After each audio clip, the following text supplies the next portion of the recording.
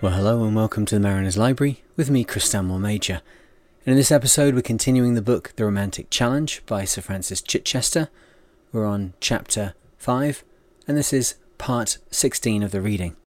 And if you haven't already, please consider going over to patreon.com/The Mariner to help support the podcast, or you can check out the Mariner podcast with all things sailing and seamanship each week, or of course, the Mariner YouTube channel, where you can see gear reviews, how-to videos, and me engaged in expeditions and projects all over the world. Now on with the story. Chapter 5 continued. At noon, Gypsy Moth was 32 miles off Castle Island, the eastern portal of the Mirapourvu Passage. At her speed of over 8 knots, she should arrive there at 1540. This was exciting navigation. Castle Island and Ackland's Island behind it were low-lying, while there were low rocks on the other side of the Mirapourvu Passage, 8 miles to the west of Castle Island. 8 miles sounds like a wide target, but always there were those unpredictable currents and eddies. However, it was a lovely, fine, sunny day, and the sailing fast and joyous. It could have been a dangerous approach, but for the sun. I was able to use the same trick which had put Gypsy Moth on the right heading for the Haiti-Navassa Island Passage. I waited patiently until the sun was on the right bearing, which was at 1421, and then took a sight which showed that Gypsy Moth was off course 5 degrees to the westward. I altered course accordingly, and at 1535 I sighted the lighthouse ahead. There was no land visible anywhere, nor any buildings, just a mottled brown pin sticking up out of the sea 4 miles off. Without the position line from the sun, I think it could have been very difficult to find it in daytime without radar. At night, Gypsy Moth sailed into smooth water in the lee of the quays, rocks and sandbanks stretching for 27 miles from Castle Rock to the southwest end of Ackland's Island to the south end of Long Island. Here there was another light, visible 8 miles. It was very weak and erratic, but I picked it up at 1909, and from there it was an easy sail 17 miles northwards to the Bird Rock Light at the northwest end of Crooked Island, a good, strong light flashing every 5 seconds with a range of 16 miles. This light was a beam at 2136. With a great surge of relief and a wonderful feeling of achievement such as only comes rarely to one during a lifetime, when some difficult project ends positively and successfully and can be seen to have done just that, I dropped the mizzen and trimmed the remaining sails to come hard up on the wind, heading northeast. Gypsy Moth was through the Crooked Island Passage and had escaped from the Caribbean into the broad Atlantic at last. Within 5 minutes of setting on the new course, I was in my bunk, asleep. It was the end of a 4-day marathon. I'd been unable to relax for 100 hours. Chapter 6. Ambling Eastwards. Tuesday, the 2nd of March, 0852. I'm lying in my berth, relaxed. It seems an age since I could rest or let go the tension or allow myself to have a deep sleep. I am sipping nectar. Maybe it appears to be the same old brew of tea, except for having a slice of Nicaraguan lime in it instead of lemon, and sugar chipped off a round brick with an ice pick. But to me, this morning, it is nectar. And the biscuit I am eating reminds me of when dear old Jane Beer used to bring me in a cup of tea and 2 wine biscuits to wake me up when, as a boy in 1909, I was staying with my great-aunt in Devon. Where does all this tension come from, you may well wonder? Why couldn't I just drop the sails and sleep as long as I wanted to while working the passage out of the Caribbean? I think the currents are the chief bandits. In the open ocean they may be inconvenient, but they are seldom dangerous. But among these islands and sandbanks they are strong and unpredictable. Maybe at X the current will be west-going and 1.5 knots, or sometimes 2.5 knots, but also maybe it will be east-going at 3 knots in certain conditions, which can be expected or is sometimes quite unpredictable. For safe navigation in these waters, a sailing vessel needs a constant lookout and plenty of time so that dangerous approaches can be made in daylight. It seemed to me that the currents of the Caribbean are in league with the winds. If an offshore current was tolerable because there was a wind which would enable me to sail away from the breakers, then the wind fell dead calm. If I left the ship sailing safely along the coast while I had some sleep, and even 2 hours of sleep can seem a heavenly gift at times, as soon as I was oblivious, then the wind swung right around the compass until it was blowing from the opposite direction to try to put Gypsy Moth among the breakers before I awoke. Now, all that was past. I was at large at the edge of the ocean, in calm seas, under the sunshine, and with a light, pleasant breeze. I stood looking at the clumps of sargasso weed, pale yellowy brown, the size of a lily pond, drifting past and opening briefly a straight path for Gypsy Moth to pass through. There followed a delightful sail such as yachtsmen all hope for, but in most cases only experience in their dreams. Smooth seas, moderate winds, sunshine, and mostly fine weather. It is true that Gypsy Moth was on the wind nearly the whole time, sailing as close as she could towards her target, point X, 20 degrees north, 40 degrees west, 2,000 miles due east in the middle of the Atlantic, but I started off determined to enjoy myself. I was not in a hurry because, for one thing, I wanted time to carry out various repairs and experiments before making a speed dash down to the equator. To start with, I had to set up all the rigging afresh. I started a log so that I could keep a record of changes I made.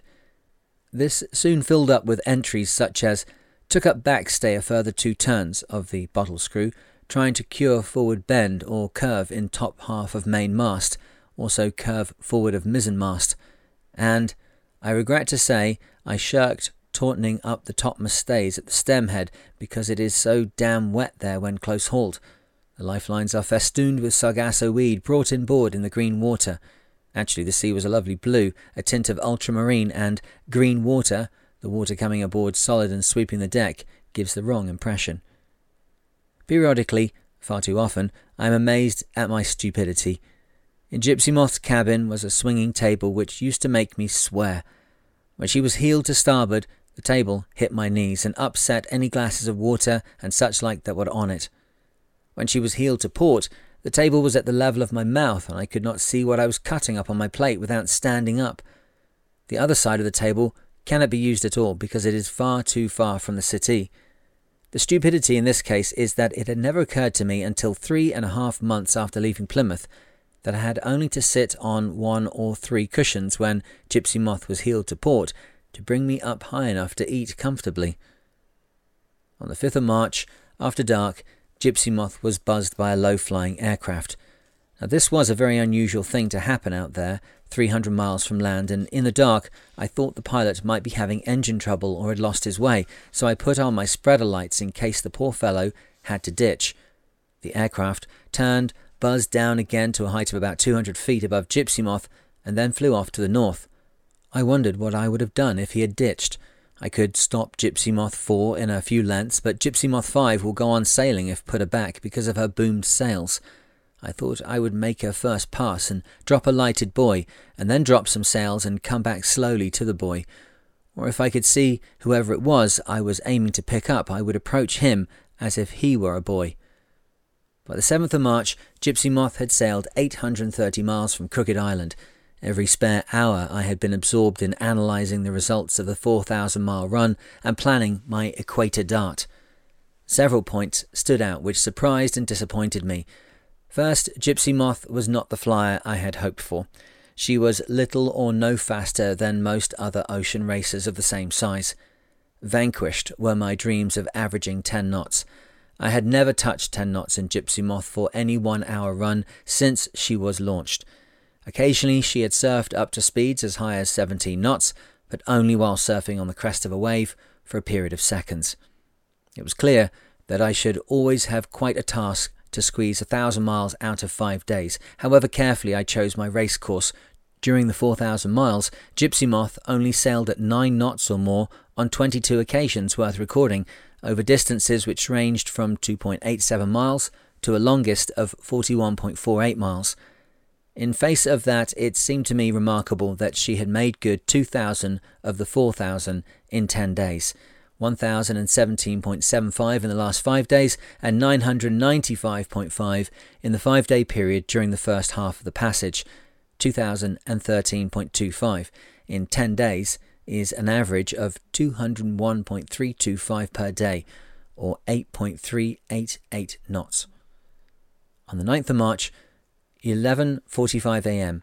At a meeting of the ship's company this a.m., the M.O. and chaplain in attendance, captain presiding, it was unanimously agreed on the tactics for the first part of the coming speed trial, namely to sail down the 40th meridian from 20 degrees north to the equator. The medical officer said he was very relieved that the captain had come out of his mental purdah and had finished his cerebral ordeal with some result, whatever it might be, and apparently without losing his sanity. He said that the whole crew had been worried about their master being immersed in calculations and rows of figures for day after day, to the, he wouldn't say neglect, to the delay in dealing with other matters, which naturally seemed to them much more important. Some of the less understanding of the crew, such as himself, had wondered if the master was doing his nut, or in scientific medical language, gone crackers. The captain ordered an extra round of brandy for all hands and grunted his way below to the security of his cabin. I handled some of the other matters the next day when I adjusted the backstay and 2 forestays, the latter an awkward, niggly job at sea in a boat with a narrow, pointed stemhead. I also finished adjusting the starboard 4 1/2 lower shrouds, after which the mainmast did not look too bad. It did have some curve forward at the top, but I dared not harden up the backstay any more. It was as tight as I cared to see it with the new insulator fitted by Bart at Bluff of uncertain compression resistance. I also made myself a chart. The Admiralty chart I had for the area took in the whole Atlantic and was much too small in scale. Making a plotting chart is not difficult. The scale must be chosen carefully so that it is large enough to make plotting of DR and astro position lines easy to see and accurate, while being small enough for one sheet to cover a reasonable number of days sailing. I used a sheet of graph paper, chose some meridians of longitude and labelled them at the bottom or top of the sheet, and then mark off the degrees of latitude at the side according to their value in meridional parts given in navigational tables. The meridional parts of a parallel of latitude are its distance from the equator in terms of the distance between meridians chosen for that sheet. For example, the meridional parts of 40 degrees north are 2607.6 and 41 degrees north, 2686.2. The length of that degree of latitude is 2686.2 minus 2607.6, which equals 78.6 minutes of longitude at the scale chosen at the bottom of the chart. I divide each degree of latitude into 6 parts equaling 10 minutes or miles each, and divide 1 or 2 of those into 5 equal parts of 2 miles each. For 1 mile, it is easiest to judge half of a 2-mile division. These charts I made were much the most convenient I had for plotting and gave the most accurate results. Thursday, the 11th of March, 0200. I do not know if all kinds of solitary living have the same effect. The solitary sea life makes me think and feel more that it is comfortable for my peace of mind. I have dreadful attacks of remorse. My chief remorse is for unkind acts to friends in the past, maybe something deeply wounding that I have said or done, and then I find myself stuck with such things forever. They cannot be undone, and the awful thing is that often they did not mean much to me, nor were they even seriously believed, but were used as a cruel weapon to hurt. Thank heaven, I have a lot of jobs and work waiting to be done. Otherwise, if able to lay about with nothing to do but think and feel, I would soon get into a maudlin state, and eventually I can imagine the possibility of finding life too hard and cruel to bear. This life makes one so sympathetic with others in trouble with their conscience or unable to cope with the overwhelming difficulties of their life. I often think of Donald Crowhurst with great sympathy. For me to be 9 months alone, without aim, project, objective, challenge, would mean exposing my soul far too much. I can understand it being damaged or destroyed by continuous considering of it, relentlessly probing of it. I can only stand a very little peep of it now and then. Thank God for activity of body and mind to keep me away from my soul. There was certainly plenty to keep my mind occupied. I wanted to have my big 41-gallon tank of drinking water empty for racing, as it was for the 4,000 miles. There was a misunderstanding somewhere at El Bluff, and my tanks, including the big one, were filled while I was away in Managua. There was no real problem, but in order to empty the 41-gallon tank by the time I started the speed run, I used fresh water as freely as if I had been in a house. I noticed the carpet in the galley and navigation cabin was wet and thought that was due to an overspill from the galley where the pump for the number 1 tank squirts water into the galley sink, unless I cork up the pump pipe when the yacht is heeled over. I had seen water jetting into the sink from this pump pipe and also noticed that the pump itself was leaking. However, one fine day, I took the carpet up to dry it on deck and found water running from a loose pipe connection to a gauge which had been fitted at Buckler's Hard. Suddenly, the big tank pumped dry. But I did not mind that, since I wanted it to be empty before I started my run. The trouble was that I had been drawing freely from the number 2 tank, which I had intended to top up from the big tank before I started.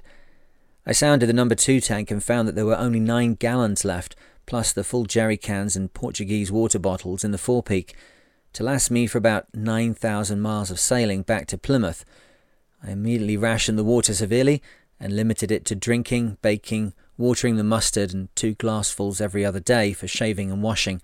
But I wanted more water than that, otherwise I should have no pasta or rice, because I have found I cannot cook those in seawater as I do the potatoes. I steam the onions on top of the potatoes in a basket gadget which Sheila found for me. And although it is amazing how much washing of oneself one can do with 2 glassfuls if one tries, besides shaving they provide for an all-over wash with a flannel and a clean of the razor and basin, I like to have fresh water for frequent swab downs in the tropics to get rid of the sea salt on my body, which can cause rashes and boils. I also like to wash my clothes with fresh water. I don't use clothes much in the tropics, but I was already running short of shirts, shorts and such like, so all my brain cells had to be put to work to devise how to provide fresh water. Friday, the 12th of March, noon. 600 miles to go to Point X. It looks as if a calm day is needed to finish off the chores which remain to be done before the speed trial. Inspecting the batteries for water, adjustments to the life raft, sewing the mizzen staysail batten pockets, finishing the rigging adjustments and taking up the cap shrouds. The next morning, Gypsy Moth was still making heavy weather of it, hard on the wind with some hefty seas coming aboard forward. The jumper strut bottle screw, which Bart repaired for me, came adrift and the wire began to flail about at the end of a jumper strut like a whip with the bottle screw attached. The bottle screw weighs about half a pound and I feared it would damage the topsail track and other gear attached to the mast, or jam up the halyards. When the bottle screw first parted during the 4,000-mile run, only the broken screw eye was attached to the jumper stay end, and that was bad enough, but now the barrel of the bottle screw, a solid lump of bronze, was thrashing about. I wished I had my bosun's chair tackle rigged up. I used it always in Gypsy Moth 3 and Gypsy Moth 4, but even that is no joke if the mast is pitching quickly. However, I had not got it, so I would have to climb up the mast to the cross trees or above to secure the bottle screw, but I did not want to go up in this rough weather if I could help it. As the cross trees on the Gypsy Moth are reached, there is one place where it is decidedly tricky to hold up in a seaway. There is one narrow foothold just wide enough to take my toes, and a single handhold vertically above it. Rolling is not so bad, but at every pitch my whole body is wrenched forwards or aft from those holds. That night the second jumper stay broke adrift and joined in the fun of flogging the mast. But conditions were too bad still to attempt to climb up to them. I just had to bear the agony as best I could. I was also worrying about sargasso weed damaging the self-steering skeg and rudder. Although with Gypsy Moth clearing a path it was difficult to see how the skeg could get entangled in a clump, the fact remained that it was continually picking up small clumps of weed which straddled it and would not come off. Presumably more and more piled up until the heap overbalanced to one side or the other and pulled away. This strained the self-steering gear and of course interfered with the steering control.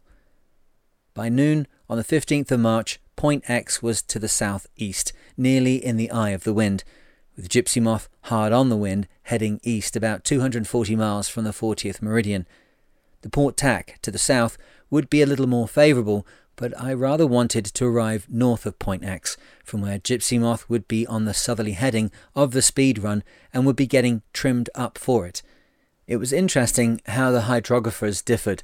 The American pilot chart shows for this area averages of nearly the same amount of wind from every octant of the compass rose, whereas the British routing chart shows wind from every point on the eastern half, but either very little or a negligible amount from the western half.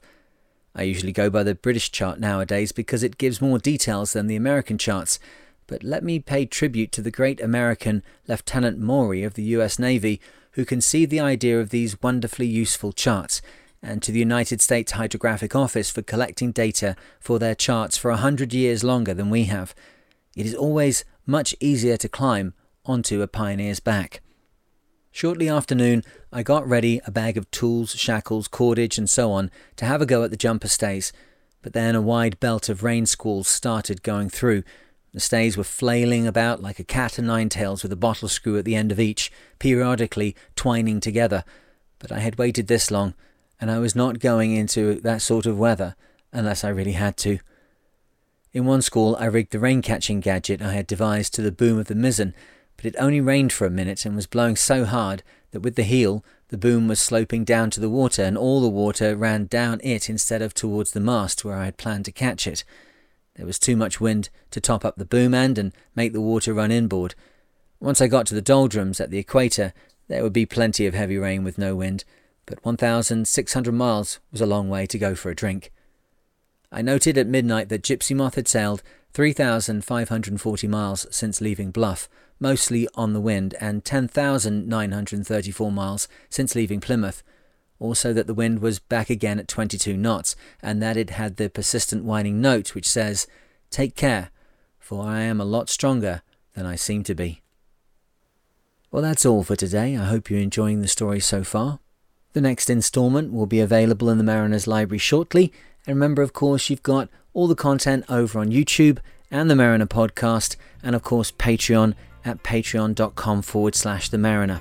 But for now, wherever you are and whatever you're doing, I hope that you are safe and sound, and I look forward to speaking to you in the next one. Cheers.